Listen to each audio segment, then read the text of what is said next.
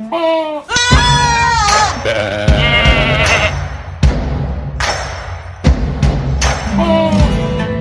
there's a global pandemic. You're once again wondering, will we ever get out of this thing? Will new people involved in this thing maybe shine a light at the end of the tunnel?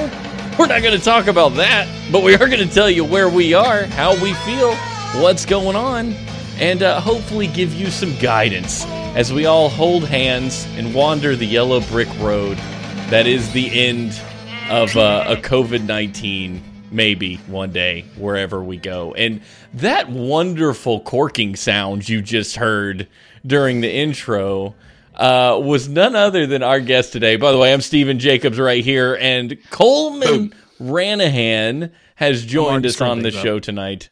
Coleman, what did you just uncork, and can I have some? Yes, I want some. Everyone is absolutely welcome to have it, because I will drink it all. That is a bottle of Woodford Reserve that was gifted to me for yesterday's stream. So I drank about a good quarter of it. That's good. So you're primed and ready to roll for tonight's conversation. Oh yes, I've got a nice tiny little glass here. A wee dram is what we call it on this show. A wee dram.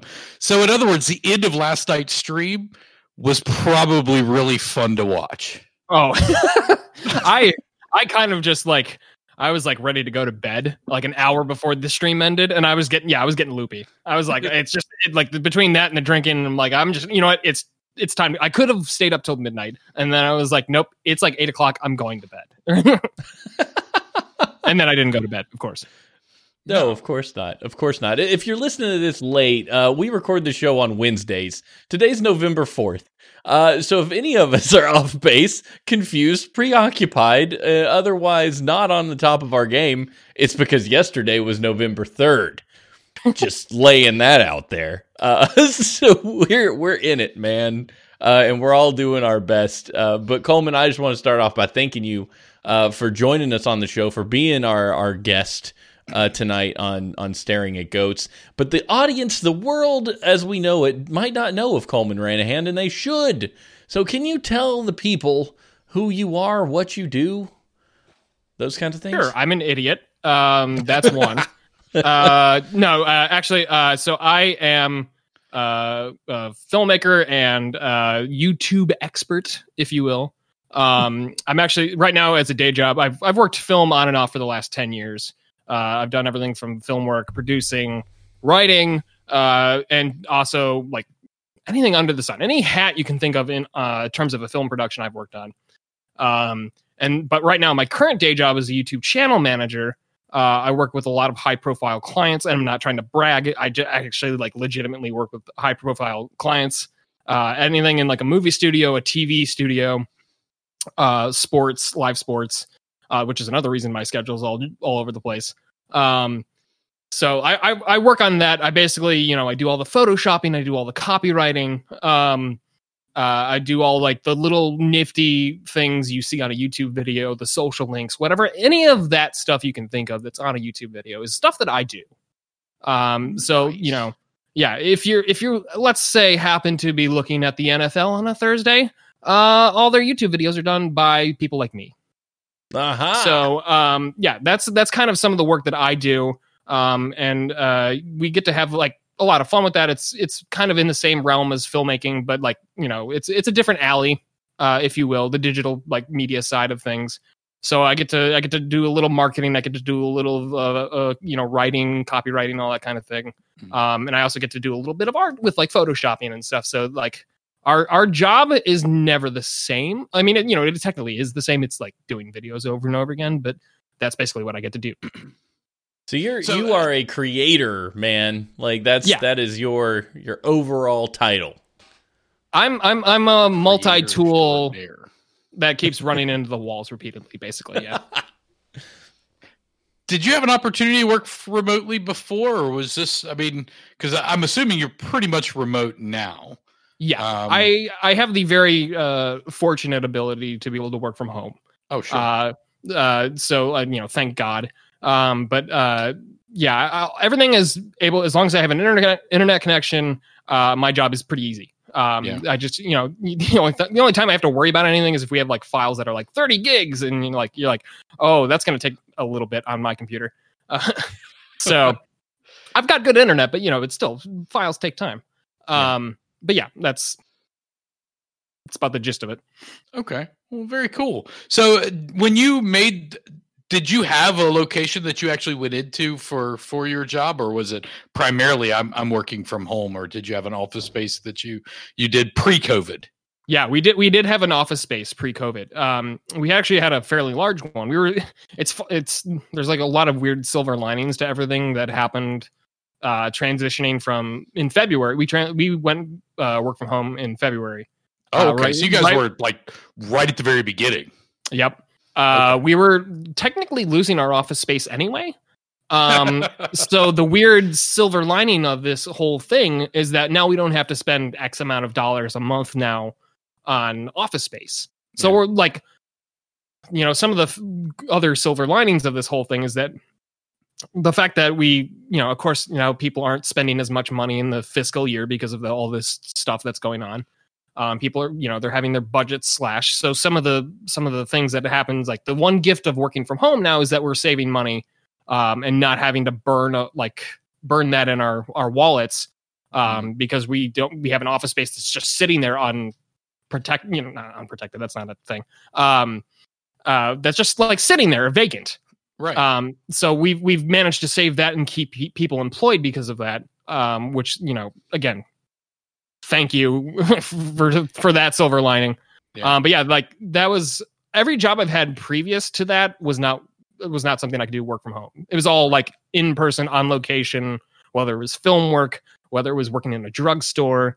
That was basically all, like everything was like physical manual labor in some way that like could not be duplicated working from home unless I happened to be like an office assistant or something. But even then, like you still have to be in kind of view of everybody.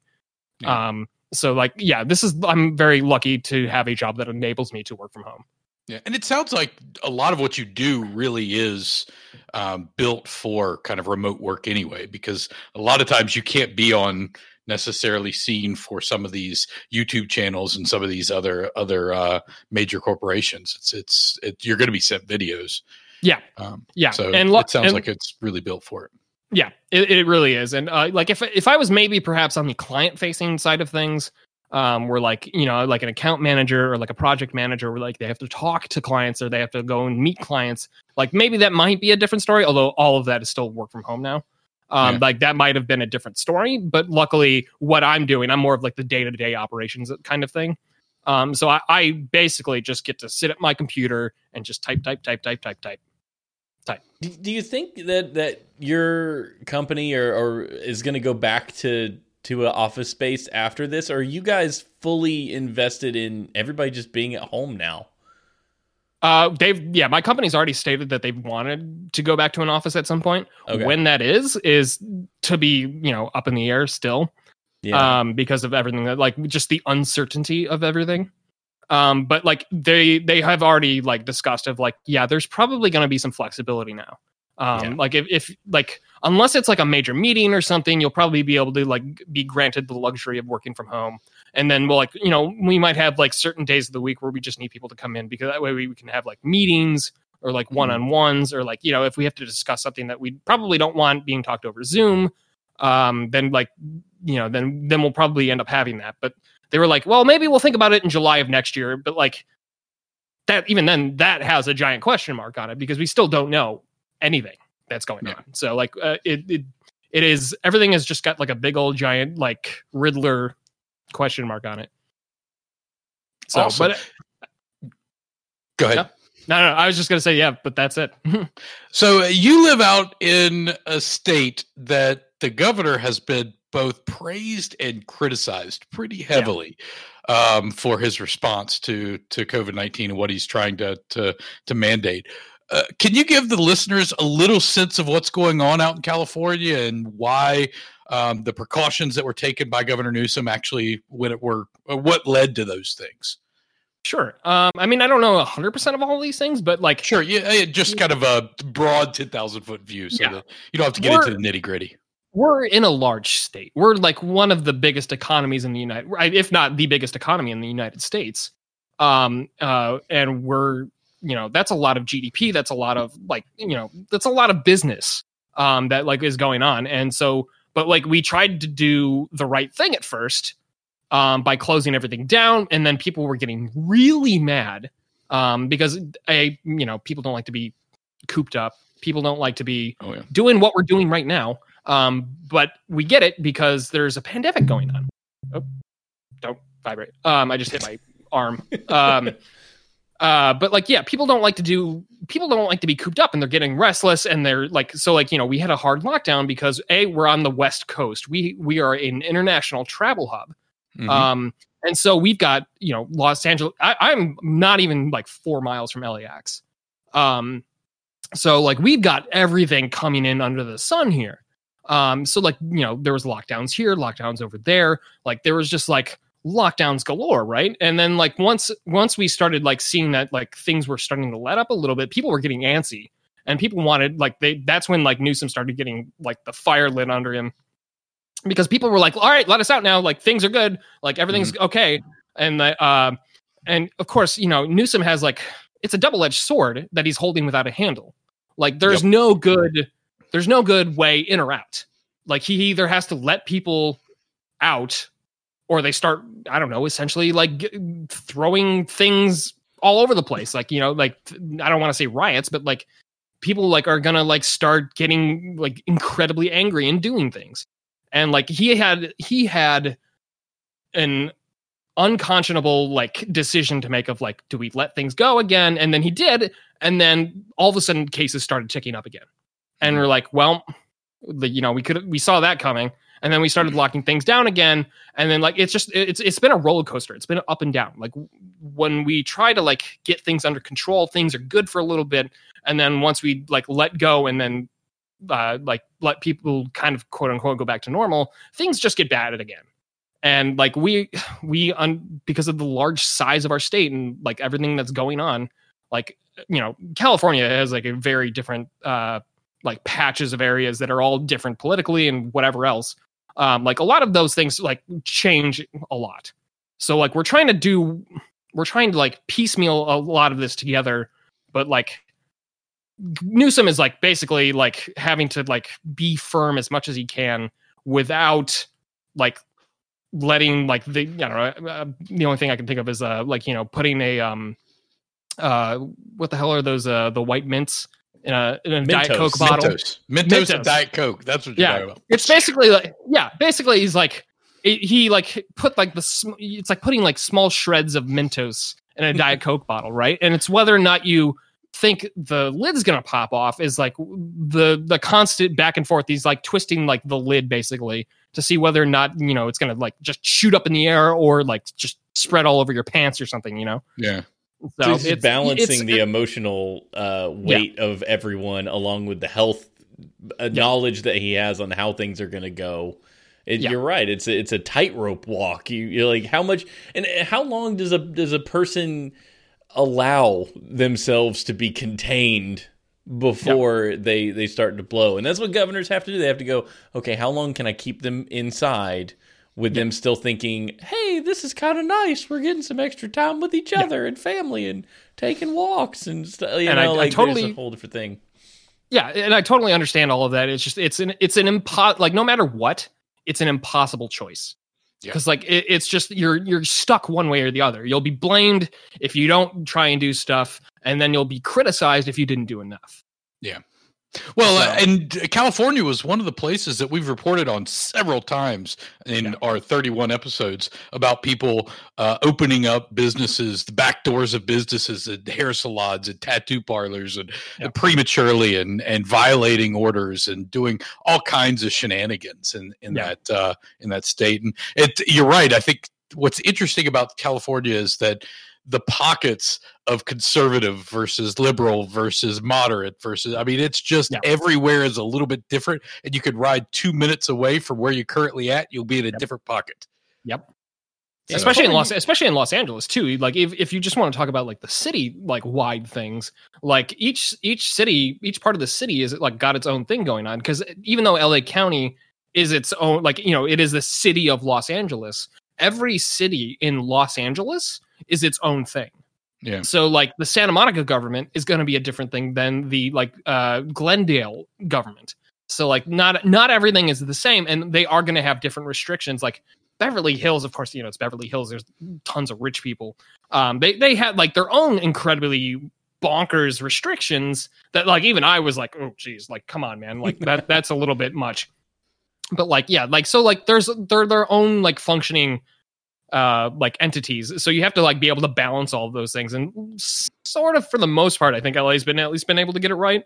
In some regards. There's been things here and there where of course you see like stories where like, oh no, that's not good. So but I think we are trying our best right now. How did you do with it? I mean, you personally with some of the restrictions. I know that you're right in the middle of LA, right there near the airport. So you had quite a few restrictions placed on you. How personally did you do with those restrictions? I did fine.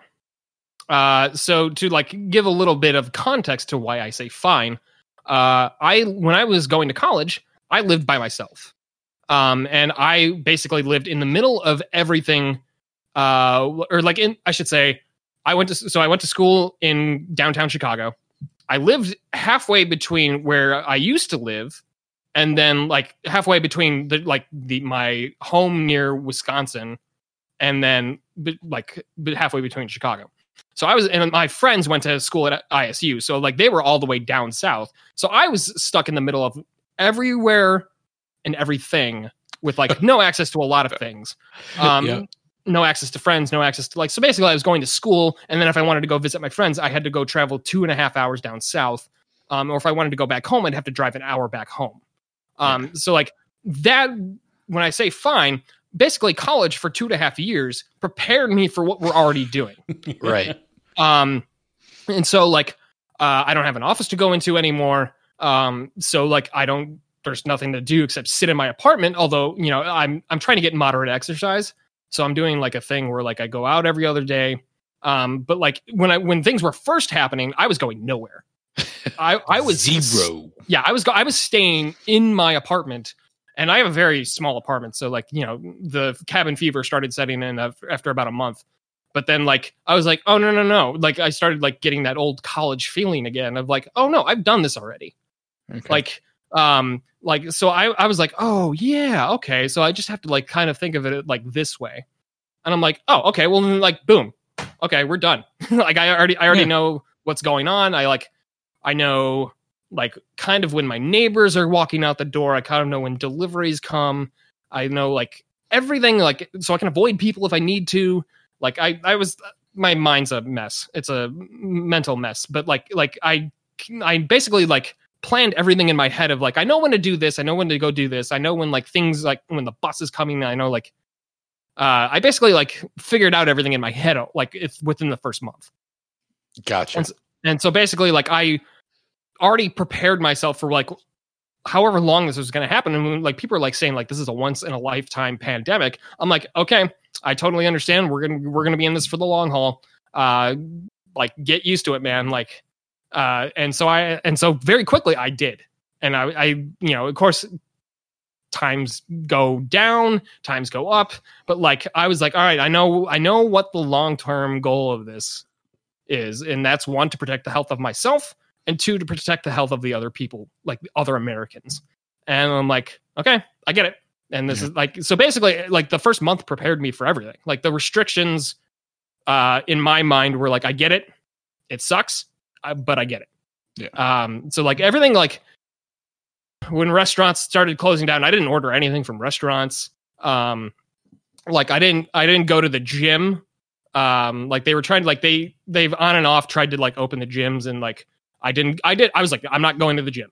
I know people are sweaty, people are coughing, people are doing whatever. They're like wiping themselves over everything. Like they don't wipe down the machines. I'm not doing anything. Like, so like one was like to protect the health of myself. And like two, I had been like sick multiple times months prior, because I'd like just been stressed out because I had to move out of my old apartment just months prior. So I was like, I am not, my ass is not moving anywhere that could potentially get me sick. That's right. And so I was like, all right, restrictions. I'm not like embracing them. I'm not like, yay, restrictions, and like hugging myself. But like I was like, yeah, okay, all right, I get it. Yeah. Boom. So how comfortable are you with going out? I mean, are you, when you go out, are you, protected to the nines? Or are you like kind of a porn star going into a brothel? You're just, whatever. I'm just going to go do whatever. I'm unprotected encroachment of grocery stores. I won't say I'm like the most, like, I'm not like a person who's got like, I've got like 2 masks and like a face shield over everything. Because for the most part, I don't go out. I've got a couple of masks. I've got like 2 cloth knit masks or whatever that like my aunt made. And then I've also got like one I bought off Etsy. I've got like multiple masks. So I'm okay in the mask department. Like that's not a problem. I just put the mask on. I go out. If I'm going to do anything, if I'm like, if I happen to like, if I know I'm like, a little allergic that morning, I like pop a cough drop just so I'm not coughing. And so like, I'll go out, but it's not to like, I'm not going to go out and do anything extensive. I'm either going out for exercise, which is to just walk around 3 miles on like roads that like, I know people aren't going to be on usually. Yeah. Or I'm just going to the store very quickly to pick up something. I get most of my groceries done by delivery. So like I'm not worried about like standing in line holding a bunch of groceries all the time. I only have to go out if I absolutely need to. So like all of that stuff is like, and it also made me realize I should have been getting all my groceries delivered before. Right. But like now I'm like, okay, well now I'm just doing this from now on because I don't have a car. That's the other thing. I don't have a car. So I don't go, like I can't like lug stuff. Like it would make things a lot easier if I had a car to just be able to go back and forth. That's fine. I probably wouldn't, I'd be doing 50-50 delivering going in person. But like the fact that I don't have a car, I'm like, I'm taking the hard factor out of this. Yes. And which I realize is lugging the groceries back, right? Yeah, that's right. the pain in the ass. And my closest grocery store is a mile away, and I've got arthritis. So I'm like, I don't want to like be messing with like, I don't want to be damaging my wrists and all that kind of thing. So like I just get the groceries delivered now, and that takes out a lot of factors. Doesn't take out all of the factors because your delivery person could still maybe potentially be sick. I don't know. Like that, it doesn't like guarantee you anything necessarily, but it does cut out a majority of like the huge factors that you could like be standing in versus like just getting everything like tossed in front of your door, basically. Yeah. So yeah, it's basically like a lot of that, like going out, like, yeah, like it's just like the one mask. It's like, as long as like I've got headphones on, I've got the mask, I've got, maybe my glasses on, but like, I'm not going absolutely crazy. I mean, if I had to get on a flight, I would consider it. Because you're stuck in a circulated air tube for me, I would probably end up being 5 hours. So I would definitely go to the 9s on that one. Yeah. But like, if I'm not going anywhere, if I'm just like going out, if I'm going to the 7-Eleven or something real quick, it's a mask. But like, I 100% anytime I'm going out, I always have a mask on. Yeah. So like, I'm not going to mess with that. I'm trying to make other people feel better. I'm trying to make people aware. I'm not going like full tilt, like hazmat suit, like rubber gloves, like Dimitri Martin in Contagion or something, but like I try to bring in some awareness and like protecting people in some way. Yeah. Like, and you're not originally from California because you're from Illinois, right? Yep. Have you noticed? I'm from the Chicago suburbs.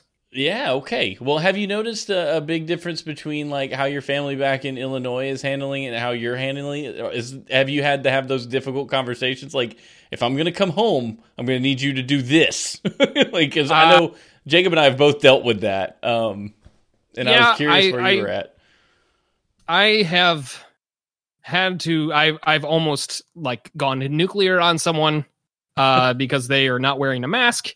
And they're around a person who is immunocompromised, and I'm like, that's dangerous. Like, you shouldn't be doing that. I've had to like control myself several times, but for the most part, I think my dad's good about it. My mom's good about it. My brother and sister are both good about it. My sister lives in New Jersey, so she her whole set of circumstances is a little bit different. But like for the most part, my dad is super good about. My dad has COPD, so he has to be extra careful. Yeah, so like when this whole like thing first started, I had to tell him like, listen, you're not going out, and if you are going out, you're getting like either groceries delivered or like you're like having someone get like my brother lives with my dad, so I'm like, if you're going in, like my brother Sean's getting the groceries. Like there's no ifs, ands, or buts about it because it does things to your lungs, and if he gets compromised, that could be it. And so like I do get a little bit heated when it comes to the protection of my family members, because I know that like, especially in like the rural areas, people are a little bit like, tend to not care as much, at least by where my parents live. And so I get a little bit heated when I hear people just being a little bit reckless. I know someone in my family who doesn't wear a mask, and I've had to yell at him several times.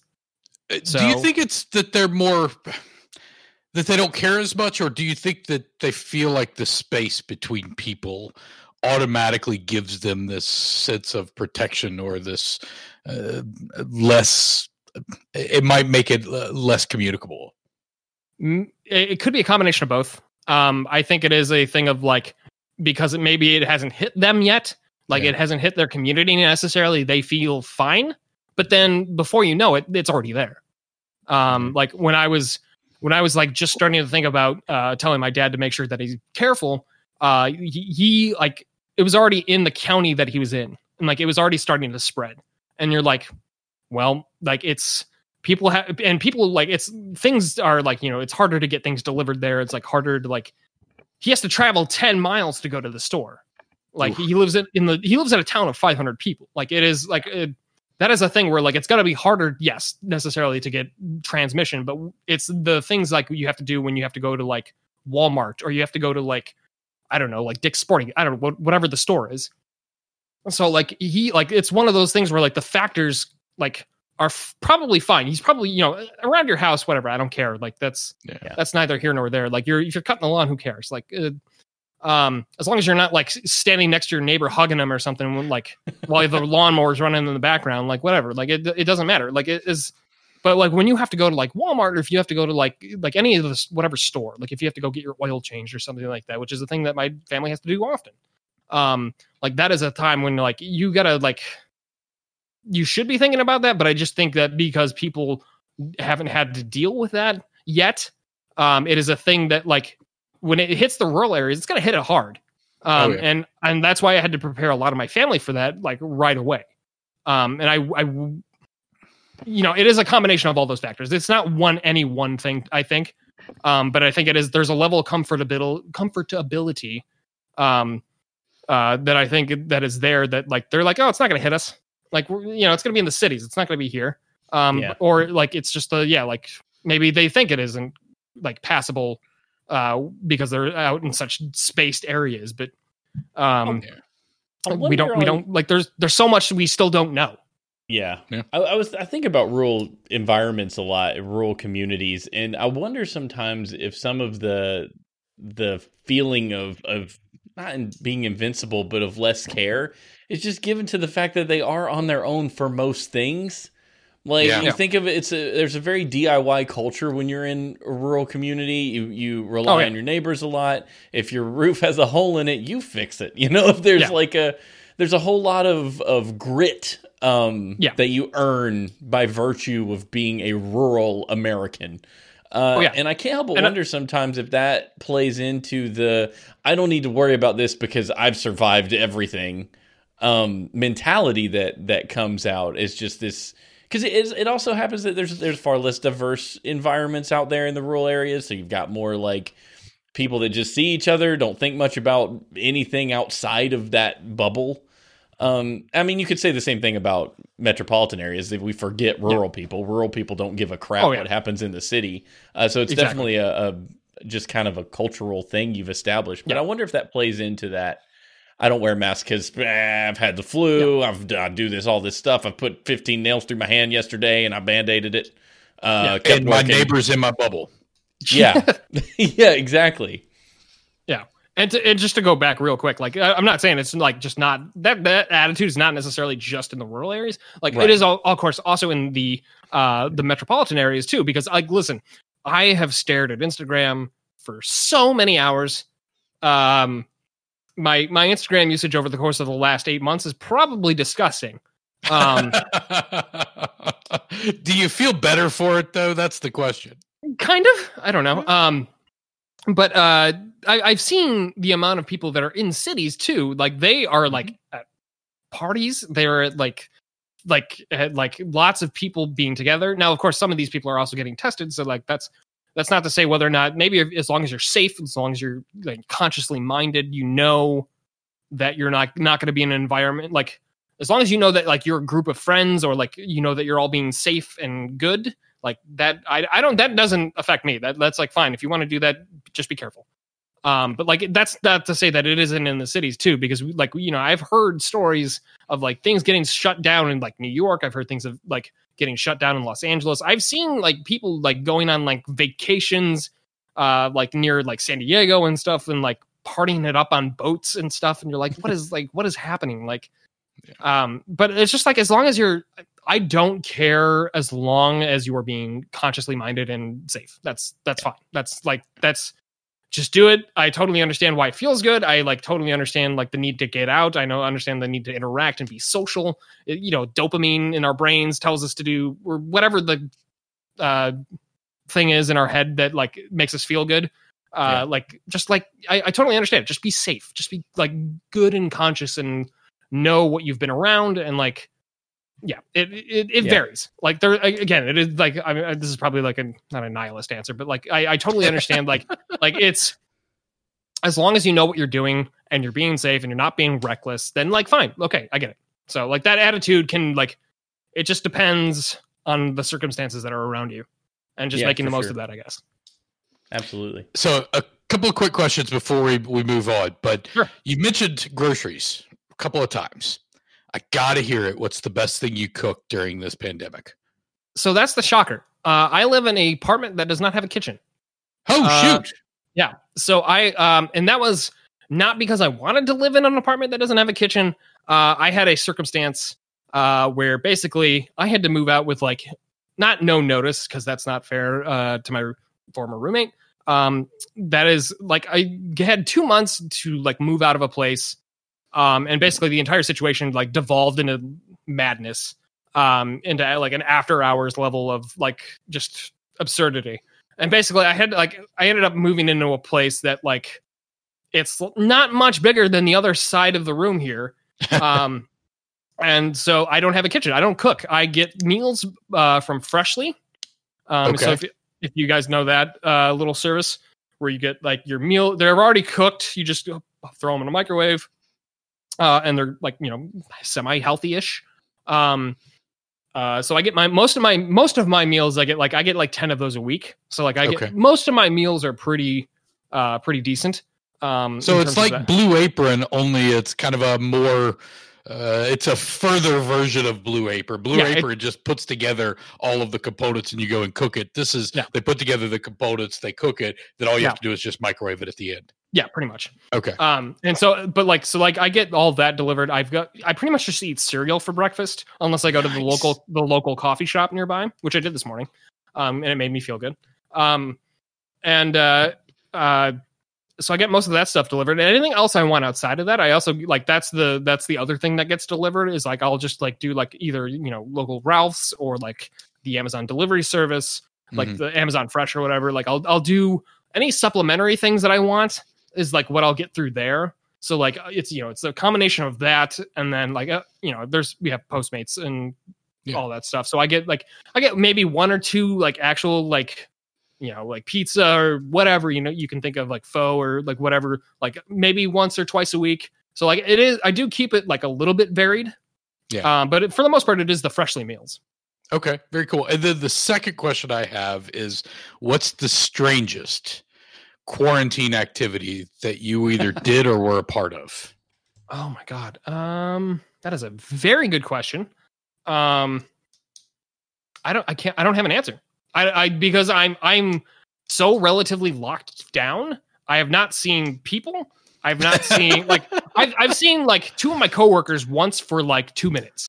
So like the strangest activity I could say is like just when all this started is just going to the grocery store and realizing like that like they've turned my Trader Joe's into a maze.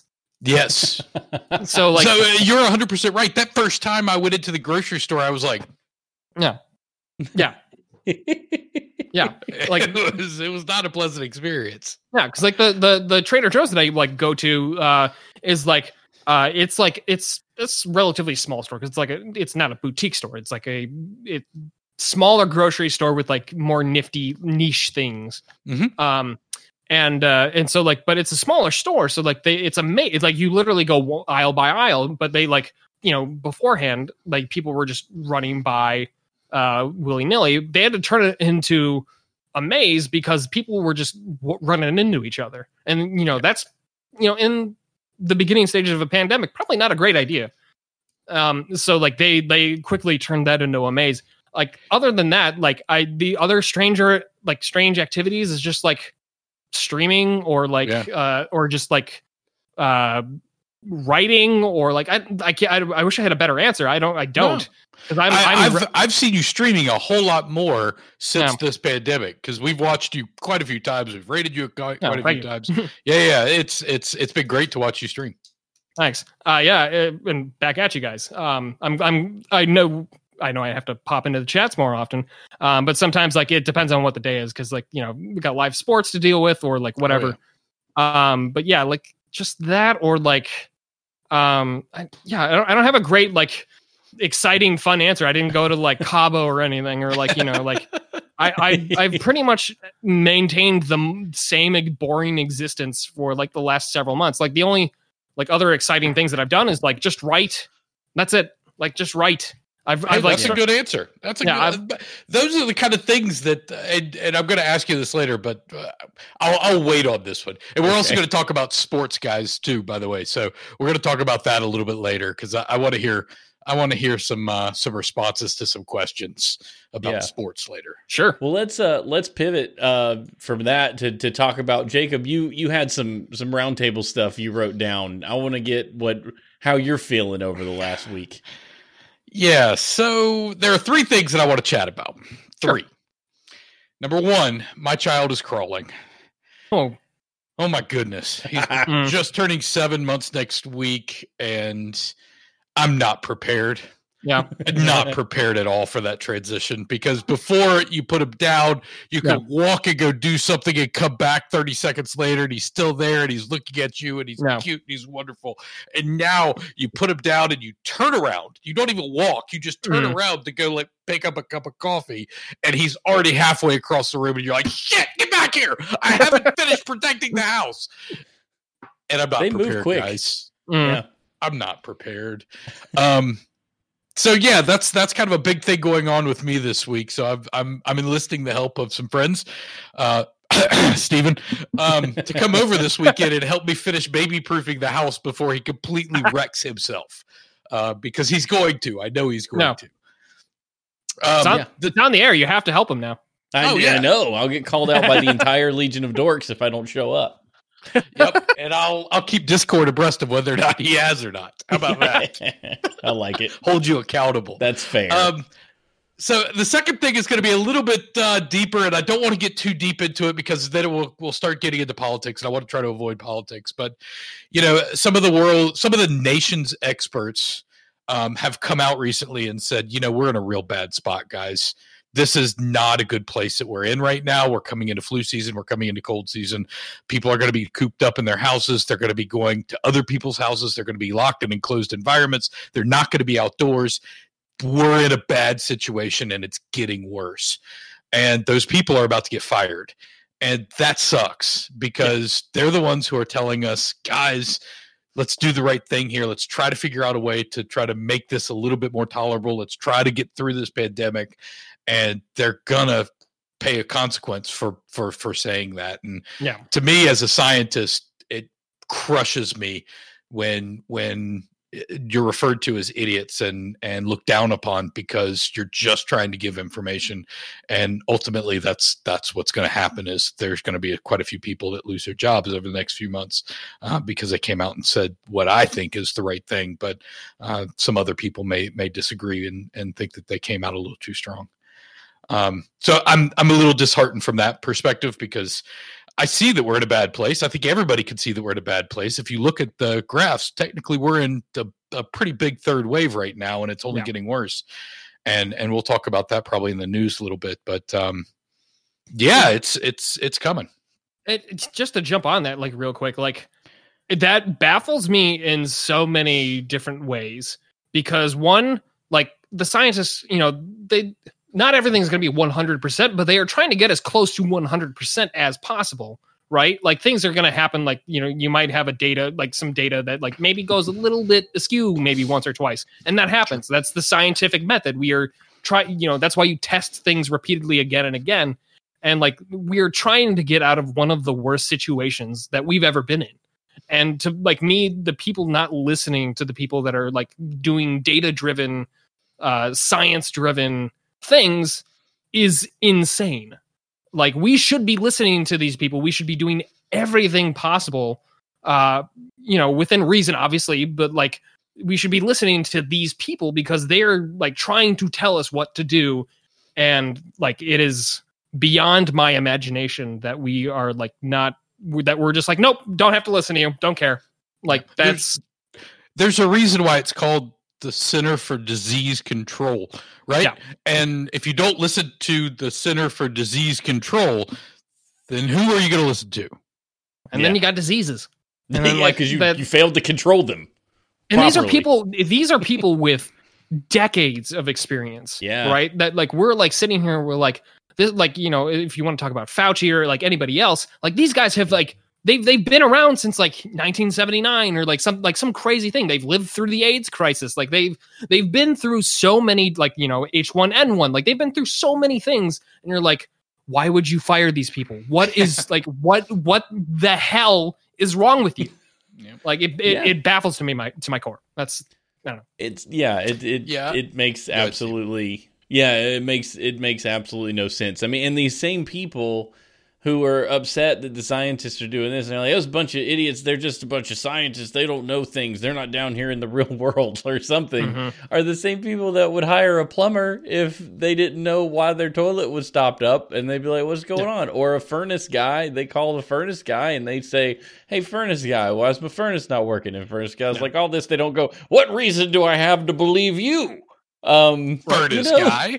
Furnace guy. So why do we treat scientists like that? I don't. It's like almost a fear of intellectuals. Like they couldn't possibly know what my immune system can do. And I'm sorry, I'm giving all the country accent, but that's not to say that like some people aren't like giant jerks about some of this stuff, and you can absolutely be giant jerks about this stuff sometimes. And I totally get it, but like that, and that'll turn people off. But like that doesn't mean it should color your entire existence of it. But here we are. Yeah, here we are. And the third thing I wanted to mention, I'm going to move away from this and pivot a little bit, is get ready, guys. I'm warning you now. There's quite a few articles out there. There's quite a few things going on. Stockpiling is about to become a real thing again, especially if we go into any kind of little restrictions, or especially around the holiday season when people start purchasing more items and it gets cold again, so they don't want to go out. So there's going to be purchasing of more same items that will probably be gone before are going to be gone again. Maybe the bread, or maybe some of the canning supplies, maybe not so much, but the yeast and the toilet papers and the paper towels and the cleaning supplies, the hand wipes and all of that stuff could very well start flying off the shelves again. I read an article just yesterday talking about how they're already starting to see some strains on the current systems, and they're starting to run out of supplies already.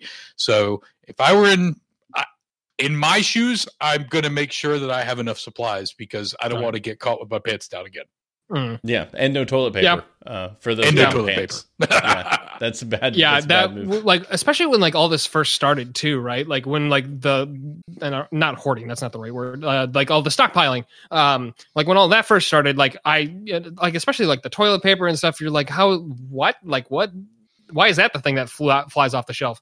But like I had to like kind of navigate that myself, especially not having a car, not being able to like jump from like grocery store to grocery store before having the grand old idea of getting everything delivered.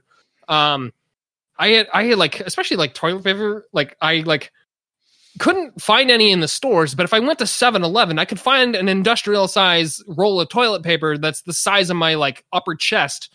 That wouldn't fit in the roll because it's too big. It sticks against the wall. And I'm not kidding. I subsisted off of that for like 2 months before I had to go out and like then like the supplies started coming back in. Yep. So like I found I had to find little weird ways, like depending upon what it was, to like make the most of it for like a time, like a week, maybe a month, maybe depending on whatever the supply was. And so like I had to find like weird little ways of like doing that. And like you said, you don't want to get caught with your pants down. And like I totally understand that sentiment. I don't want to get caught like that again. I don't want to have to like run to 7-Eleven and get like the worst quality paper you've ever had, but like it worked. Yeah. So like that's the way it was. Sandpaper. That's what it is. Steven is all about the quality of taking care of his butt. So listen to Steven if you want to know what good quality toilet paper is, because he's all about the care of people's butts. Any you don't want to walk around like a penguin. No, and any proctologist in the universe will tell you that normal toilet paper is the worst thing you can do for your butt. Wet wipes are the jam. Just every plumber will tell you don't flush them, which I know sounds gross. But, and every civil engineer will say you're clogging up all the pipes, and you're going to get one of those big, huge balls that clogged up all of London and San Francisco and everything else. Yeah. I already had it happen in my apartment complex. Not even joking. I woke up one morning, and I was like, what is that smell? Because like once or twice I had heard like, you hear like your toilet bubbling, and you're like, oh, that can't be good. Like something's a miss here in Pleasantville. And I'm like, something's going on. And like, you start like flushing things and like, you're like, oh, that's slower than usual. Like or it's like not refilling. And you're like, okay, something's up. And then like the next morning I woke up and there was sewage in my bathtub. Oh, and luckily, And, it was a major one when like before you even have the chance to call someone. I have an online website that you can contact maintenance for, because we're hip in the 21st century, over here at this apartment complex. And before I could even before my like request went through, there was a dude here with like a roto-rooter like the size of a pickup truck, and you heard drilling underground, because that's how bad it was, and so it ain't no joke. And like you could tell, you could hear like expletives or something like going on. They don't like it. It was not. They use like it's like a snake hooked up to an air compressor. So it's a gnarly machine that goes in and clears it. It's real like serious, because like that thing will shred like a metal pipe basically. Yes, you need to be careful with it. But anyway, thanks Jacob for filling us in. I don't really. Yeah, what's on your mind? I don't have anything new. I really don't. I haven't done much in the last week. I'm trying to like be safe, like Coleman said. Like I need to go get some wood to finish this project, and I haven't done it yet because I keep going, I need to go get some wood. But I don't take Sam with me anywhere. No. And I don't, and I want to, because the dude doesn't even know there's a world out there anymore. Like every time we go, who doesn't want to have an experience? Yeah, who doesn't want to have an experience with their son raising them in the world? Right, taking them to like, I want to go to this wood shop and see if I can find this plywood I want to use to build this box, and I want to take him because that place is super cool. They've got all these neat tools. They've got all these giant slabs of wood. Like it's one of those places that sells these huge natural slabs. So you can find these really cool pieces, but I'm not gonna take him because it just explosive. And then like I keep thinking I can relax a little bit. Then last night he had an asthma attack and started coughing everywhere. And that reminds me again, he's one of those that if he were to get it and it were to be bad, no one who hasn't had an experience with a kid that can't breathe understands what it's really like to have have a kid that can't breathe. It's the most terrifying thing I've ever experienced in my life. And I think about that every time. I'm like, this daggone disease, if he gets it, it could be really bad. So you gotta give him a hit of albuterol and just hope for the best.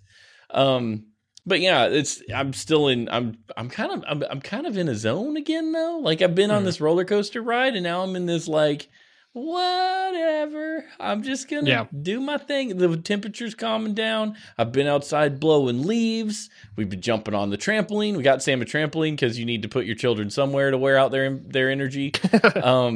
That's been great for the whole family, really. I got an elliptical machine off Craigslist for $400 less than new. I've used it. Watched the season finale of DuckTales while doing some running. Ooh. That was great. Stephanie made fun of me, by the way. She's like, "What did you watch while you were exercising?" I said, "DuckTales." She's like, "Stop it." I was like, "I wanted to see what happened." It was the season finale. Roasted by your wife. Yeah. Look, DuckTales, that remake is legit. It's really good. It's really good. Yeah. I'm a grown up, and I think it's really well written, and I've laughed multiple times. That's the one with David Tennant, right? Yes, David Tennant plays Scrooge McDuck.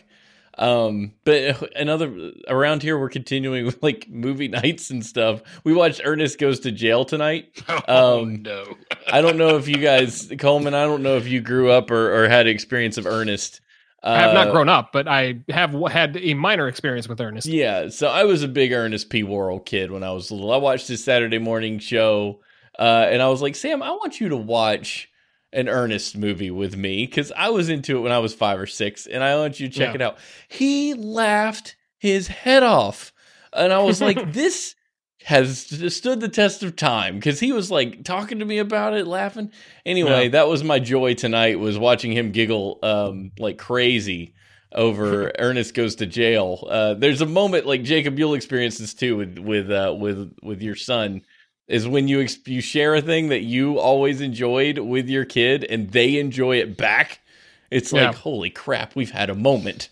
It's that universal experience. Yeah, we've shared a thing, and it's a great joy. But anyway, let's get on to some news real quick. I know we've been doing this show almost an hour, so we'll try and talk a lot. I'm sorry.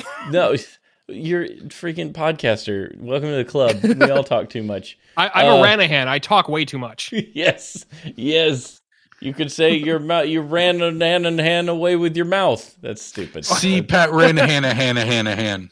Oh yeah, that moniker is there for a reason. You just never know when to quit saying your last name. All right, here we go. Let's do some news. In a twist on loyalty programs, Emirates is promising travelers a free funeral if infected with COVID. That's the airline, right? Emirates Insurance for travelers stipulates that if one of its passengers is diagnosed with COVID-19 during their journey, the Dubai-based airline will cover their medical expenses up to about $176,000 US. It will pay $110 per day for quarantine costs, such as a hotel room for up to 2 weeks. And if the worst happens, Emirates will offer about $1,765 for a passenger's funeral. The insurance is automatic with ticketing, effective immediately, and carries no fees for travelers. It's an interesting idea. It delivers share of mind on steroids. It demonstrates the integrity of the brand to the public, and it shows that they have empathy for their customers and understand the current environment. I don't know that I would consider that empathy for your customers. I don't think so. We want you on this plane even if you die. I have a bone to pick with brands. Okay, here we go. Should we do the mad as hell? Should we do the mad as hell button? Yes, please. Button. I'm as mad as hell. You know what really grinds my gears? You wouldn't like me when I'm angry. I have a bone to pick with brands that think they can announce stuff like this and it'll be the greatest thing that like the earth has ever heard, right? So like LA just did this not like a week ago. Right. So like, you know, whether it's a city or it's a brand, they announce these things where like, guess what? Even though it's COVID times, we'll give you $20 off your ticket if you pay it right away during COVID. And you're like, what or like it was like some weird like stipulation where like it's like, sorry, like bad things happened, like here's $20 off this thing, like it's a great thing. It's not a great thing. Stop announcing it like it's a great thing. Jesus. like just stop. Like brands have to like be aware and read the room when things are like this are happening, because again, it is a once in a lifetime pandemic. Stop announcing things like it's the greatest thing ever. Like you have to like read sensitivity into these things. And you can't be like, well, guess what? We'll like cover your funeral if like things happen. Like, oh, like no. That doesn't make me want to fly you necessarily. That like makes me want to like just stay home. Like, anyway, I'm sorry. I've exploded. That's beautiful. I do find it interesting that they say we'll pay for your funeral. So if you die coming on our airlines, we're going to pay for it. Is essentially what they're saying. But we're not going to give you a whole lot of money. We're only going to give you $1,700, and the average funeral costs $6,000. So we're only going to pay for a part of your funeral. You're not going to pay for all of it. But maybe the cast. That's about what we can pay for. I mean, think of the discounts though. Some of that cost is going to be getting your rotting corpse back to your destination. Yeah. I mean, if you were to die abroad, like, come on. Then man. You have to get like the State Department involved. You have to get like bureaucrats. So there's more than just that involved. You're like costing the taxpayers money on top of that. So like there's way more involved with this than just that. Yeah, they're gonna pony up $176,000 for medical expenses, but they won't pony up a little bit extra cash for a funeral. It's like, here, if you get sick, we're gonna pay for it all the way up to $200,000. If you die, here's a couple $100. Yeah, that's insane to me. Like, come on, guys, like just Anyway, well, let's move on to France and Germany and England, because they imposed new lockdowns as the pandemic of fatigue seeps in across Europe and COVID cases soar. Europe is already seeing new COVID cases and deaths soar, prompting governments to roll out strict lockdown measures to slow the spread. Since the beginning of the pandemic, many epidemiologists in the U.S. have looked to Europe as something of a harbinger of what's to come in the U.S. Now, epidemiologists and public health specialists are warned that the U.S. could share the similar fate as Europe if action is not taken quickly to counter the autumn surge. As the United States teeters on the edge of what some calls the start of dark winter, with roughly 90,000 new COVID-19 cases per day. There was almost 100,000 cases the other day. That's insane here in the U.S. I think that actually happened today. It did. It's stupid numbers. That's where we're at. It's just stupid numbers. We were talking about 20 or 30,000 cases a couple of months ago, and now we're at 100,000 cases. We're like, no, it's all God. What are you talking about? I don't understand. Anyway, Europe is already seeing an astronomical number of new cases and deaths, prompting governments to roll out strict lockdown measures to slow the spread. However, like the U.S., pandemic fatigue has set in across Europe, where many residents say pubs and bars in the U.K. and France have been packed ahead of the implementation of these lockdowns. It's led also to a resurgence in the virus across Europe and America, where many people miss human contact and have grown very weary of working in isolation for the months on end. The worsening outbreak in Europe is starting to strain local hospitals there, and which epidemiologists worry will happen in the U.S. in the coming weeks, which is, interestingly, you were mentioning rural areas. That's really what I'm concerned about here in the U.S. is when the rural areas get hit, it may not hit go through them like wildfire, but what it will do is just put stress on those hospitals to where they're just bursting at the seams. And it sounds like that's starting to happen in Europe. There are some rural hospitals all throughout the Midwest that literally have a doctor and a nurse generally on staff to deal with stuff like this. And those people are going to get hammered. I mean, we've already seen Utah talking about they locked people down again, or sent out one of the statewide alerts via the cell phone network to say, stop going out, be safe. It's not like a lockdown, but they're like, our hospitals are hurting. And if our hospitals are hurting, our first responders are hurting. If our first responders are hurting, we've got no one to take care of anyone.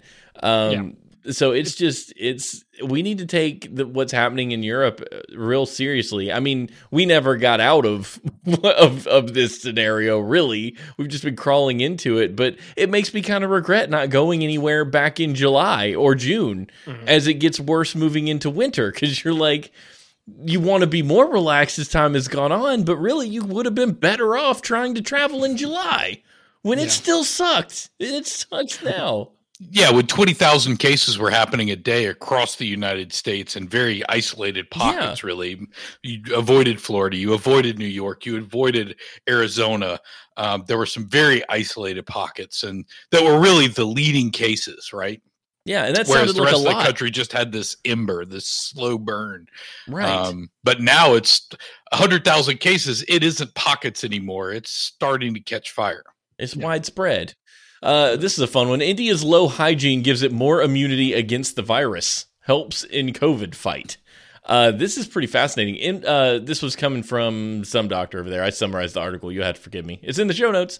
We also looked at the sanitation levels. There's a hygiene hypothesis that says if you are exposed to various pathogens since childhood, you are capable of dealing with them better. Low hygiene means more pathogens, and the body's immune system is better trained to deal even with the new ones. When that training is not there, it overreacts, leading to the cytokine storm, which can turn fatal. The study compared publicly available data from 106 countries, including COVID-19 deaths per million, GDP, incidences of non-communicable diseases such as diabetes, hypertension, etc., and sanitation data. That was interesting that it showed that countries with higher GDP, or first world countries, more likely to have a bigger issue with COVID than countries that were poorer. And this fires back to many episodes ago with Kelly Lynn Colby, who suggested, maybe not on the show, but in Discord, twodorks.net/Discord, that the immune system, if not exercised continuously, has more likelihood of attacking stuff it doesn't need to attack. Because there's in greater, I think she had said in first world countries, there's a higher likelihood of autoimmune disease than in places where the immune system is constantly being tested by outside grossness. Places like India, where clean water, clean sewage, sanitation is not as readily available to as many people. And I mean, this tracks with things we know now, like you let your kids eat dirt when they're small because they need those pathogens, that stuff in their system so that it tells their immune system, this is bad. The other stuff that we're doing is fine. And the army doesn't get restless and decide now is the time to eat the brain. Because that's not what we want. But I thought that was pretty a curious study. Yeah. And for me, I worry about it personally because, I mean, Tater Tot's an infant, right? Or rolling into the toddler stage every day. But he hasn't been exposed to anything yet. I don't even think he's had a stuffy nose. I mean, he hasn't been sick. And the reason is because he hasn't been exposed to anything yet. Yeah. Yeah. So part of me worries long-term about this because I don't see this changing in the near future. So it could be up to 2 years, a year and a half before he's exposed to anything. Yeah, sure. It's one of those interesting, like, silver linings, like, to bring that back again. Like things, kind of suck there, but like, I guess you got like a little bit of an immunity to that kind of thing. But like, that's like one versus the other, right? Like, you've either got like a great, like level of infrastructure to be able to take on those kinds of things, versus like not. Yeah. And like the implementation of those things is like crucial too, right? Like we're like, if you don't, like, you could have like a hygienic society, but if you're not prepared for like crazy things, then bad things will happen, right? Yeah. And like that's like, I guess, the silver lining to having like a society that like, or like an area where like things are not so great. And like it's a weird thing to think about, and like it's not a great necessarily thing to praise because like you're like, things could be better for these people, but like then it's I don't know what I'm exactly getting at here, but like it's just a weird trade-off, right? Where like things could be better, but like at least you've kind of got like an immunity to like these things, like certain things here and there, and like I don't know, it's a weird silver lining to me, I guess. Yeah, I think you hit the nail on the head. It's weird silver lining, but you're right. Well, let's talk about North Korea. North Korea warns yellow dust is coming from China. North Korea has warned its citizens to stay indoors over fears that yellow dust, which blows over China, could bring the coronavirus with it. The streets of Pyongyang were reported to be virtually empty on Thursday following the warning. Blah, blah, blah, blah, blah. I don't think we need to read all of this, but the bottom line is that they fear that the yellow dust contains COVID and it's flying over the city. And the state head mouthpiece says, we must clearly recognize the danger of invasive, malicious viruses that's in the dust cloud. So the bottom line is the folks from North Korea think that the yellow dust coming from China is carrying the coronavirus. And they've also been one of the states, one of the countries that have pretty much said we haven't been affected at all by the coronavirus yet. So yeah, which is a lie, obviously, right? Because like that's a thing where like that's a thing where you're like, okay, you know the government's lying because that's a thing that like right when the nuclear disaster happened at Chernobyl back in the day, the Russians were like, yeah, nothing. We only had like 3,000 people die when like in reality it was like 30,000 or something. It was like either huge. 30 or 90,000 or something. Like people ended up dying or something from that. Like that's a thing where like you have been affected. You just don't want to say it, right? When like countries like Iran are like having like people on like live television sweating profusely, like it's already near like those regions. Like no. Nice try. Like that's you're not fooling anybody there. Yeah. There's it's North Korea. Who's surprised? Yeah.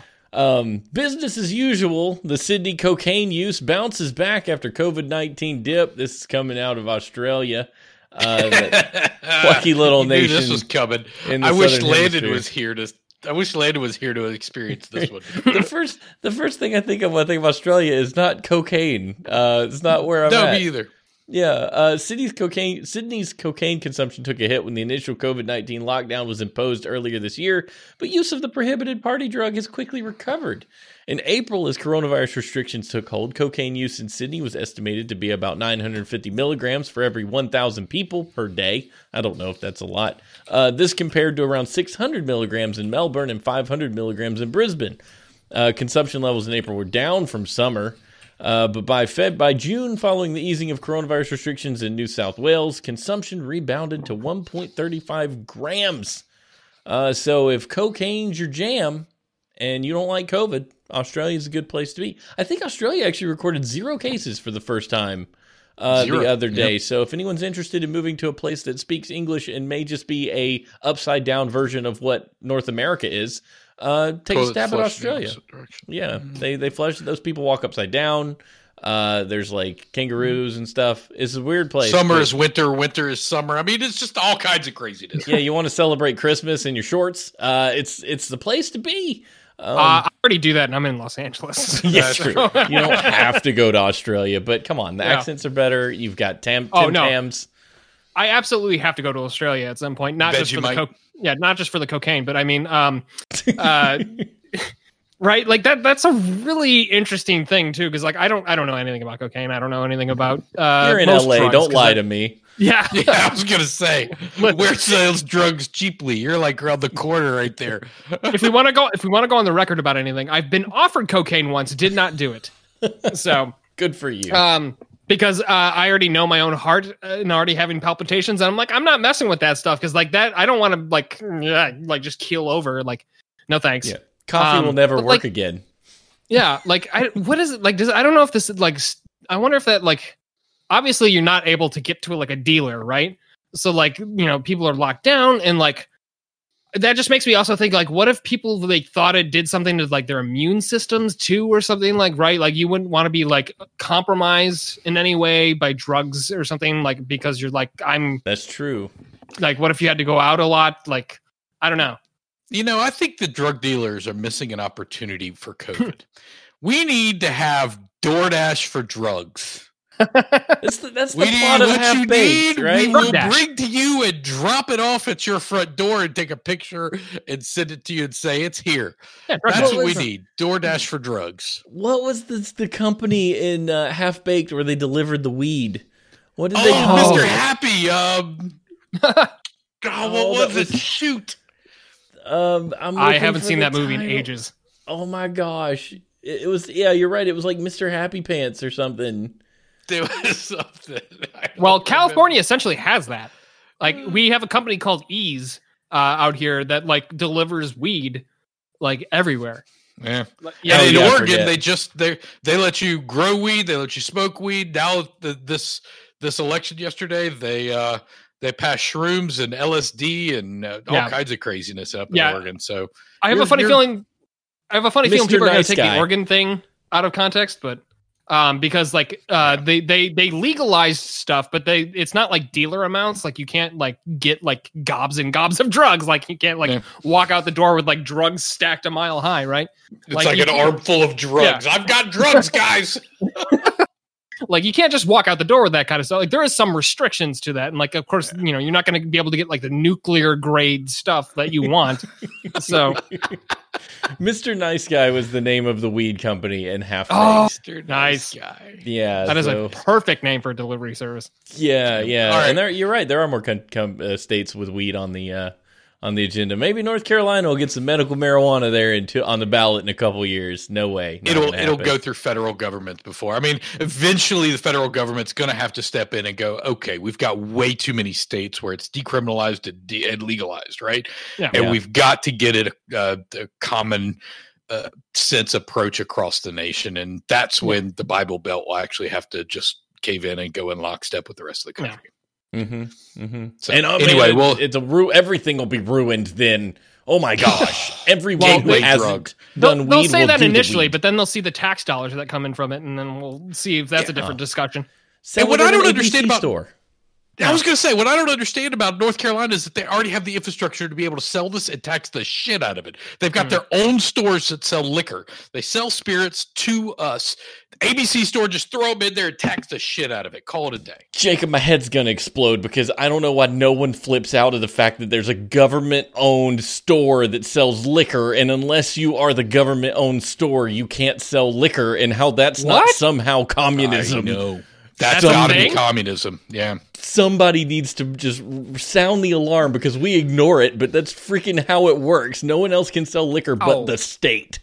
I don't know how I didn't know that because I was actually just recently in not recently, I should say like a year and a half, 2 years ago. I was in North Carolina, but I never went to like a You can't go sell a find liquor liquor. store outside of an There's ABC. there's a break point at the spirit level versus beer and wine level. The Yes. beer and wine you could buy from the local grocery store. The Yeah. convenience stores everywhere sells beer and wine. But once you get above 20% alcohol or 22%, I think it is, you have to go into the spirits, and that's where you have to go to the ABC store because it's taxed differently, and we have a government-run store that sells to the individual. Call Back it in socialist? communism. No, it's not. It's not communist. No, it's not. It's just a good, clean, wholesome way of selling. You beer. have to That's so go weird. to the government to get the liquor. That's is so weird. 'Cause, wrong. like, Now, listen, I've come from like a conservative town growing up, and like they wouldn't sell liquor on Sundays. Yeah. And like, so like, I kind of see that in a weird way, but like, I also like that also doesn't make any sense. Like, why, when like the entirety of the United States isn't that way, why would you have it that way? It's just like old laws and stuff, right? Like that, like, you're like, this has just been in place for a long time. Nobody's actually like really thought to challenge it. Like, why, what? Yeah. It's like North Carolina. You can only have sex missionary. Yeah, true. That's true. Yeah. And we're all 1800s, there was a law-abiding law citizens. passed in North Carolina. Yeah. And nobody's going in the books and said, okay, let's just get rid of this thing. But in the 1800s, somebody passed a law that said you could only bang your wife in a missionary position. And guess what? It stayed on the books. Hey, man, look. We're I'll have to law-abiding remember that the next time I'm citizens. in Franklin. What? Here. There you go.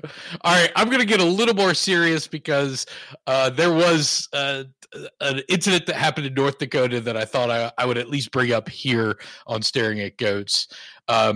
So there was a Republican, David Andal, who actually died of the coronavirus about a month ago, but his name was on the ballot, and he was actually elected yesterday to the House of Representatives in North Dakota.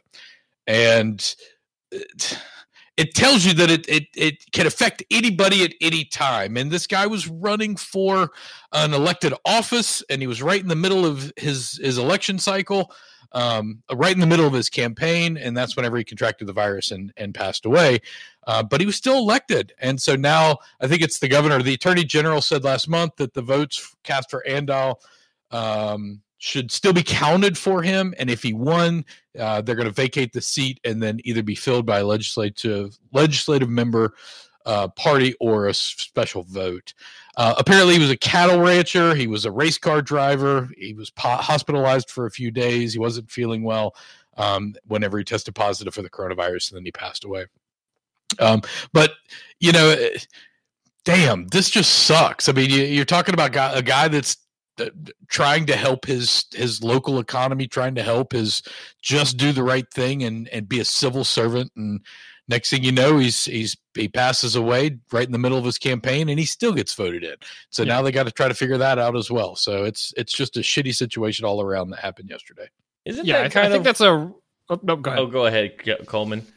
No, I was just gonna say, like, that's a reminder that, like, this thing doesn't care, like, coronavirus doesn't care your political affiliation, your sexual orientation, doesn't care who you are, right? It affects everybody.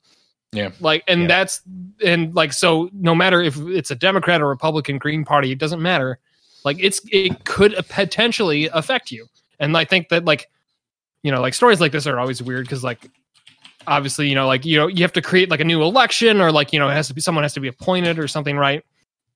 But like the fact that it's undercut by, like, the coronavirus just sucks even more. And, like, I mean, if you follow my Twitter feed, what my affiliate status is. But, like, I don't want this stuff, like, wished upon anybody, because, like, this is a thing that, like, affects you in the worst ways. And, like, it can affect your heart, it can affect your lungs, it can affect you, just, like, your body overall.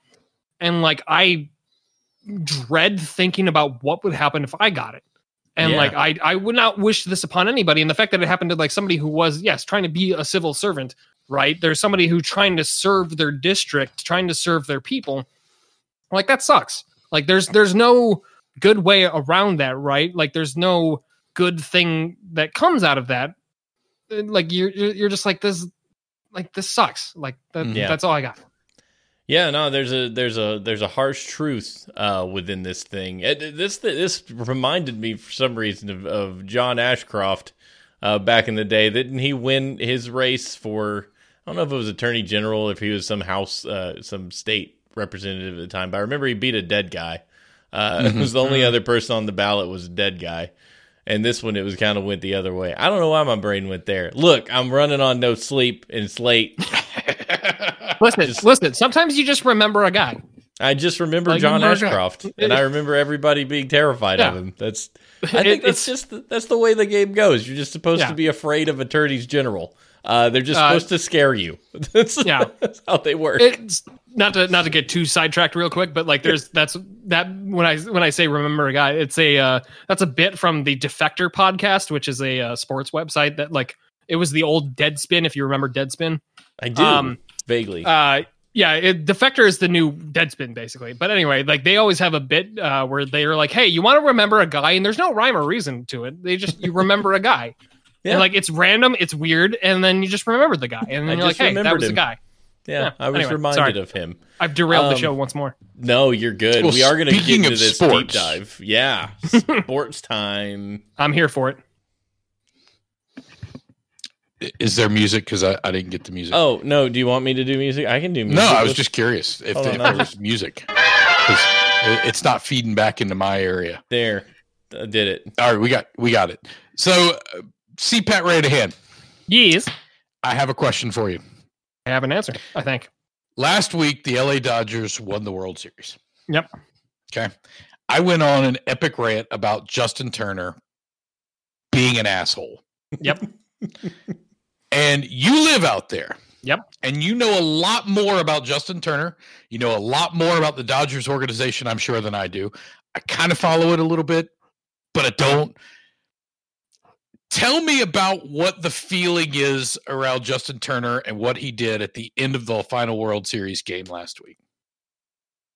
Yeah. So Justin Turner right? Like just to fill everybody back in, like just like if you didn't listen to last week's episode or anything, Justin Turner like had a inconclusive test in the second inning, I think, come back, right? And then like in the seventh inning, he had a test come back positive, right? So they yanked him, right? And then all of a sudden, like he wasn't supposed to be, like they were like, he's positive, and everybody's like, holy crap, man, like this guy was in the dugout with everybody. And like then afterwards, Justin Turner comes out, right? And he's set, like they later on were like, oh, hey, let's just let him back out on the field. He can hug and kiss everybody. He can hold the trophy. He can like do everything under the sun. All of a sudden, it's like suddenly he doesn't have coronavirus, right? Well, I'm in fantasy football leagues. I'm in like, text chats with a bunch of people who are like all in sports, right? They're like, what in God's name are they doing? Right? Like, it's one thing, like if he's with the team and like he's already exposed them, right? But he's like on the world stage with reporters, he's with cameramen, he's with like all these other people, and like everybody under the sun was like, what are you doing? What on earth possessed you to just let him out there? And like people were like, well, it was gonna happen no matter what. We wanted to let him celebrate. And you're like, it doesn't matter. He has coronavirus. What are you doing? Right? And like this is where I'm gonna get a little bit heated, right? Like I do it. He's talking to all these other people, and they know he has coronavirus. The reporter on the field is out there talking to him, and like he is across the stage, and you could tell in his face he's like, I should not be here. And like you could tell that like there's a thing going on where like in LA, I follow a lot of LA people on Twitter, of course. And like a lot of people were just like they were not focusing on the fact that the Dodgers won. They were focusing on the fact that Justin Turner tested positive for coronavirus, and the Dodgers were just like, well, here he goes. And secondly, Dave Roberts, who's the manager of the LA Dodgers, recently survived cancer, right? I think I'm not entirely positive about that. And yeah, he's non-Hodgkin's lymphoma. Yeah, and he's just nearby Dave Roberts. And you're like, how incredibly reckless are you people being right now? Like, this is like a thing, and like one of the reasons I'm like a big fan of Defector media is because the Deadspin 2.0 is that they immediately came out and were like, yeah, this was the dumbest thing you possibly could have done. It's a World Series trophy. Yeah, we totally understand the feelings that come with winning a championship. It's a big thing, especially for the Dodgers. They hadn't won in 25 years or something like that. Totally understand the feelings and emotions that go into it. Doesn't matter. He had coronavirus. This is a thing where you're putting people at risk. It spreads. It's like a transmission rate of like 1 in 1,000, right? Like you can easily spread it to 1,000 people before you know it. Mm-hmm. They were reckless. They were idiots. They should not have done it. They should not have let Justin Turner on the field. They should not have let him near anybody. They should have put him like not in a lockbox, but like, they should have like sent him off to like a hospital or a hotel room or whatever to monitor him. They should have done testing. They should have been like doing everything that they could have. It doesn't matter. Why? Because they won a World Series. Their season is over. They don't care. It's money. Right? And they don't have to go through the testing protocols next week. They only had to go through the testing protocols through the last game. Then they were done. Yeah. So we're like, whatever. We'll whatever. Yeah. But I think I said the same thing as you toward the end of my rant last week was that they should have never put this decision in the Dodgers' hands. Yes. They should have never put this decision in Justin Turner's hands. Yep. They should have. Major League Baseball should have had a protocol in place to say, get him out of there. Put him in a truck. Put him in a big, huge freaking limo. I don't care. Yeah. Put him some vehicle. Bring him to the best location you could possibly find. Provide him all the champagne that he wants. Have him get drunk until his heart's content because he just won the World Series. Hell, send him some weed. You're in California, for God's sake. I don't care. Do something for the man. Treat him like a Vegas VIP. Put him in a suite. Give him everything he needs. Give him the food. Give him the like you were saying, like the drinks. Give him everything. The trophy's gonna be there a month from now. The trophy's gonna be there weeks from now. Like, just put him at at the bare minimum, 10 days away somewhere. Let him back out. They can have like a giant thing going on, right? Like they can have like a giant, like quote unquote, like party or whatever it is with like the organization, right? You should not have been reckless with this, but it didn't matter because their season was over. They had their money. It didn't matter. Like it's one of these like inherent things. I love sports. Don't get me wrong. I love sports. I love being competitive. I'm not a great competitor myself. Doesn't matter. But like there's an inherent ability to be able to protect people, especially not just the baseball players, right? It's the people around you that work in the stadium. It's the people in the front office. It's everywhere. You should not have put them in any danger whatsoever because we still don't know what this virus does. Yeah. And we still don't know the whole shebang. Like we're understanding more and more as days go on, but there's just so much we don't know. And you messing with people's lives is a problem to me. And I hate it. And I did not approve of it. And I did everything under the sun. You know, I'm one of those doom scrollers. I'll happily admit it. I was posting every perspective under the sun about why it was wrong on Twitter. And I was like, this was reckless and stupid. And congratulations, you've got your World Series title. Go away for a long time. That's here's the question I have. It did overshadow the win. It did. I mean, that's the only story you heard. It's such a shame that 25 years since they've won, they get to win, and then all anyone can talk about is how shameful they should feel for having a COVID positive player on the field with no mask, hugging and loving all over his buddies. And it was a great game. They've got a great ball club. Everything is like about the Dodgers. Like they were on fire. They were doing their thing, right? And the Tampa Bay was giving them the business, except for the part where they pulled their one pitcher. And like it was a great series. Like baseball was fun to watch, right? Yeah. And then they overshadow it with this one dumb thing, and then and just to follow up on that point, Major League Baseball, that was a win for them. Yeah, that was a huge win. They made it through their season without too many incidents. I mean, you had the dumbass people that were on the boats that were partying and the Marlins who got, but it was a huge win for Major League Baseball because they were able to complete the World Series without incident. And then all of a sudden, this overshadows everything. It's like it wiped the slate clean, and every other sport was just like, we're not them. Yeah, right. They had that. There was that couple of events at the beginning of the season, where like they had like who was it, Clevenger on the Indians or whatever. Like he was doing stupid things. They let him go, and then like like you were talking about the Marlins. Like they had a couple of bad things, and then like they had like a smooth streak for a while, right? And then all of a sudden, all the way through the World Series, right? I don't think they had anything happen. And then this happens, and then like you just like you were having such a great time, and you could have. Like, even though like the positive test was kind of like a black mark on it, like you could have still ended the season in a somewhat positive note and be like, hey, listen, we did everything right away. We got them away. We started testing everybody under the sun, and you didn't. You let it fall on its face, and congrats to the Dodgers, but like doesn't matter now because that's not the story anymore. Out of curiosity, I mean, you're in LA. Mm-hmm. That's the home team there. Right. Justin Turner, by all accounts that I've read over the last couple of weeks, he's like a hometown boy. I mean, he's kind of that. People love him over there. Yeah. What do you think the opinion of him in LA is going to be from a person that's boots on the ground over in LA? I mean, do you think this is going to change or mar his kind of legacy in LA, or do you think that people are just like, look, it was overblown? I think it's going to be a combination of both of those things. I think it's going to be a thing of like, he's our boy. He messed up, but you know what? It's okay. He's healthy now. It doesn't matter. Yeah. Like, I think it's going to be like a combination of those things. Like the text group that I'm on, some of them are like diehard Dodgers fans, and they were like, this is wrong, but I don't know if that's necessarily going to represent the entirety of what LA thinks. Cause like a lot of hardcore Dodgers fans like probably won't end up caring. Yeah. Once spring training hits, they're going to be like, we're reigning World Series champs. Yeah, it doesn't matter about Justin 2.0. Turner. Play third base and hit a couple of home runs. We'll be square again. Yeah. Yeah, so, people only remember 2 weeks. I mean, news cycles are 2 weeks. People are going to forget that he ever ran out there, and it's going to be back to woo.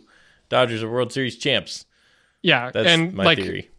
I'm not a Dodgers fan. Because I'm from Chicago. I'm a White Sox fan. Yes. Ooh, doggy. Shout out Mark Burley. Anyway, I like we just hired Tony La Russa of all people, which I did not like. And like, how do we know that? Like, because the White Sox are a young, exciting team. How do we know that this isn't going to happen a second time, right? Like, let's say like the White Sox were like on a hot streak going up into the playoffs, right? Like the White Sox looked poised to go far, and then of course they got knocked out. Yep. And then like, how do we know that Tony La Russa, who's 76 years old, how do we know that this is going to happen like him? How do we know this isn't going to be a thing that rears its head twice? Because we still don't know what's going to happen, because there could be a vaccine 3 months from now. There could be a vaccine 6 months from now. We don't know. What happens if this happens again, right? Like, this is a thing that like you're going to face a PR nightmare if you don't get this under control, if you don't have like a decision to like get this under control for the second time. Because like if the White Sox do it, like I'm going to be super mad that 1, they hired Tony La Russa, 2, they hired Tony La Russa, and 3, they're gonna let Tony La Russa in contact with these young players. And Tony La Russa is a old dude. Like, who's to say that this doesn't kill him, right? Like, this is like, I'm already thinking way ahead of time in terms of my brain, because that's all I do. I think all the time. Not well, but like it's like just a thing that like I'm like, and say it's not the White Sox, say it's somebody entirely else. Like, take my grudge out of it. Like, put some other team in there, right? Like, what if this happens again and like this does damage to somebody, right? Yeah. Like, you are gonna like face a world of hurt. You're gonna like face a lawsuit, millions of dollars. Like, this is a thing that you should be cutting off at the head and not worrying about for next season. Well, and I mean, the Dodgers aren't even out of the woods yet. I mean, we're still within the 2-week period. I mean, the manager of the Dodgers still could be in jeopardy. I don't know. I mean, nobody knows right now. We don't know if it's going to be a spreader event. We don't know anything at this point. Yeah. So, yeah, you're right though.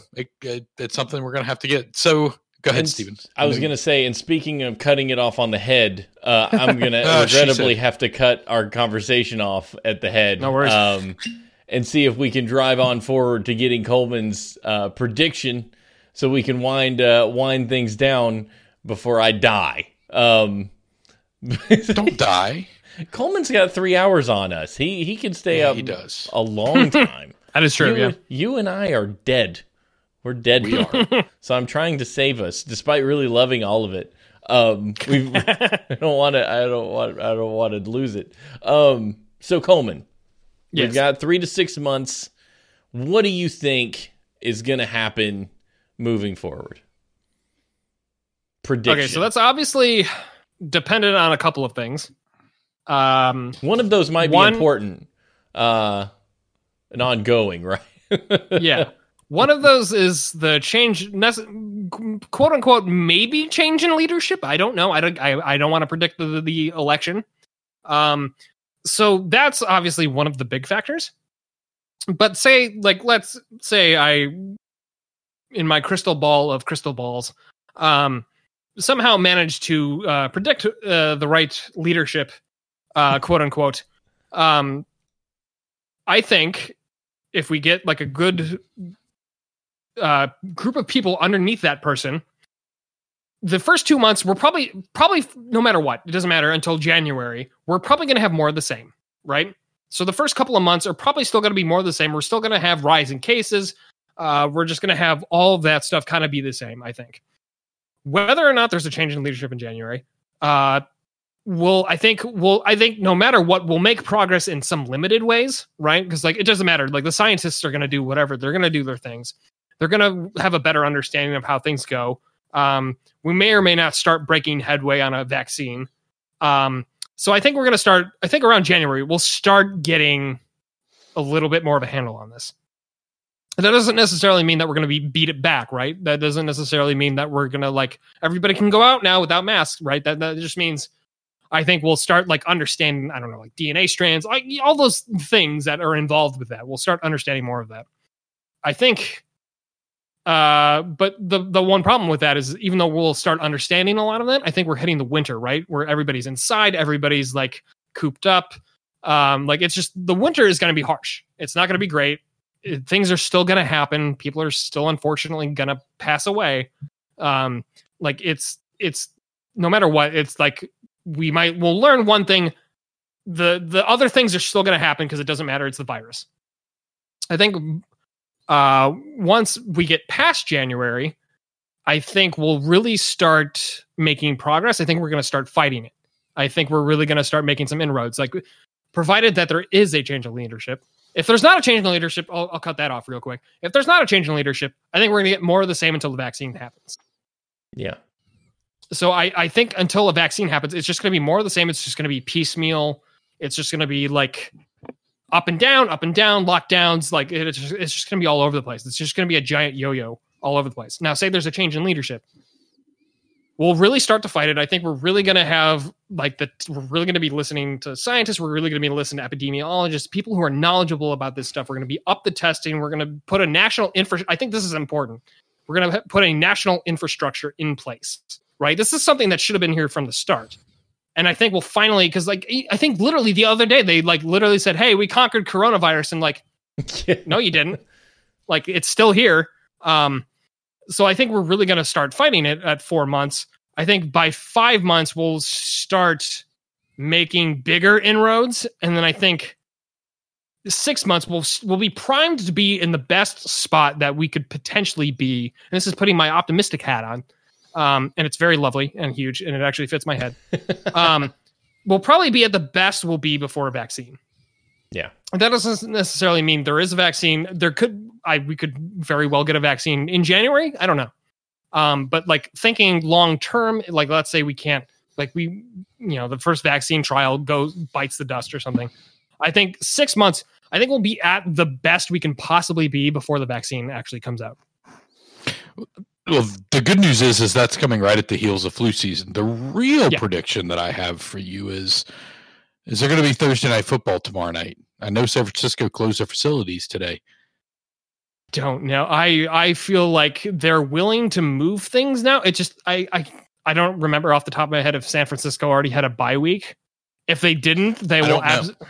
Let me look at the schedule real quick. Well, they would have to have a bye week as well as their opponent.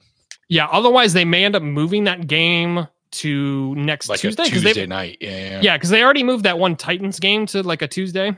Yeah, it was the same week, but it was on a Tuesday. Yeah. So I think whether or not if they start getting I'll say this: if they get tests back tomorrow and they're all negative, they're going to play the game no matter what. Yeah. If they get inconclusive tests, I think that means they will move the game. Yeah. Because I don't think that they'll want to chance that. They'll probably test people multiple times in that day, but no matter if it's still coming back inconclusive, then they'll move the game. Probably very similar to what inconclusive led Major League Baseball. And then finally, my last question is, what have you learned about yourself that's kind of surprised you during this pandemic?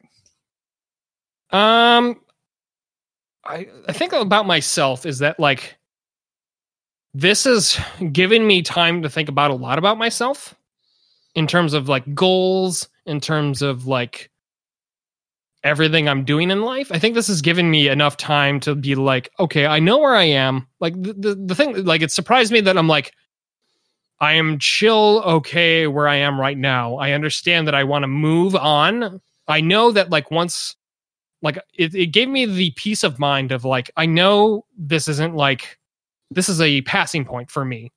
This is a moment in time where I'm I get to get my stuff together, right? Of I get to write, I get to do a lot of scripts, I get to do some streaming. I got a lot of things in place that I've wanted for a while that I've not been able to get in quite some time. And that seems like a weird thing to say out loud, but I've been able, I don't think I've had time to stop and think about myself in that way. In terms of taking care of myself, in terms of mental health, I think in terms of everything under the sun, I think it's given me a weird, again, silver lining, I guess is the word of the day. And it's surprised me that I've been able to think about a lot of this in a lot more clarity than I've been able to think about in the past. And I think that to me is a healthy thing. And I think to me that has enabled me to start making moves that will supplement other moves once all of this is over. And I think that's a weird, it feels weird to say that, but I'm it's a thing that will help me in the future. And I'm glad at least I've got that out of this.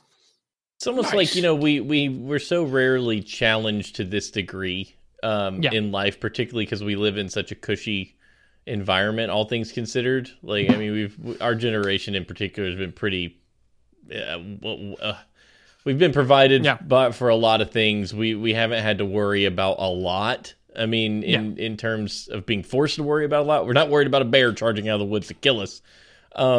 This isn't World War II. We're not thinking about rationing things. We're not thinking about wartime production. Yeah.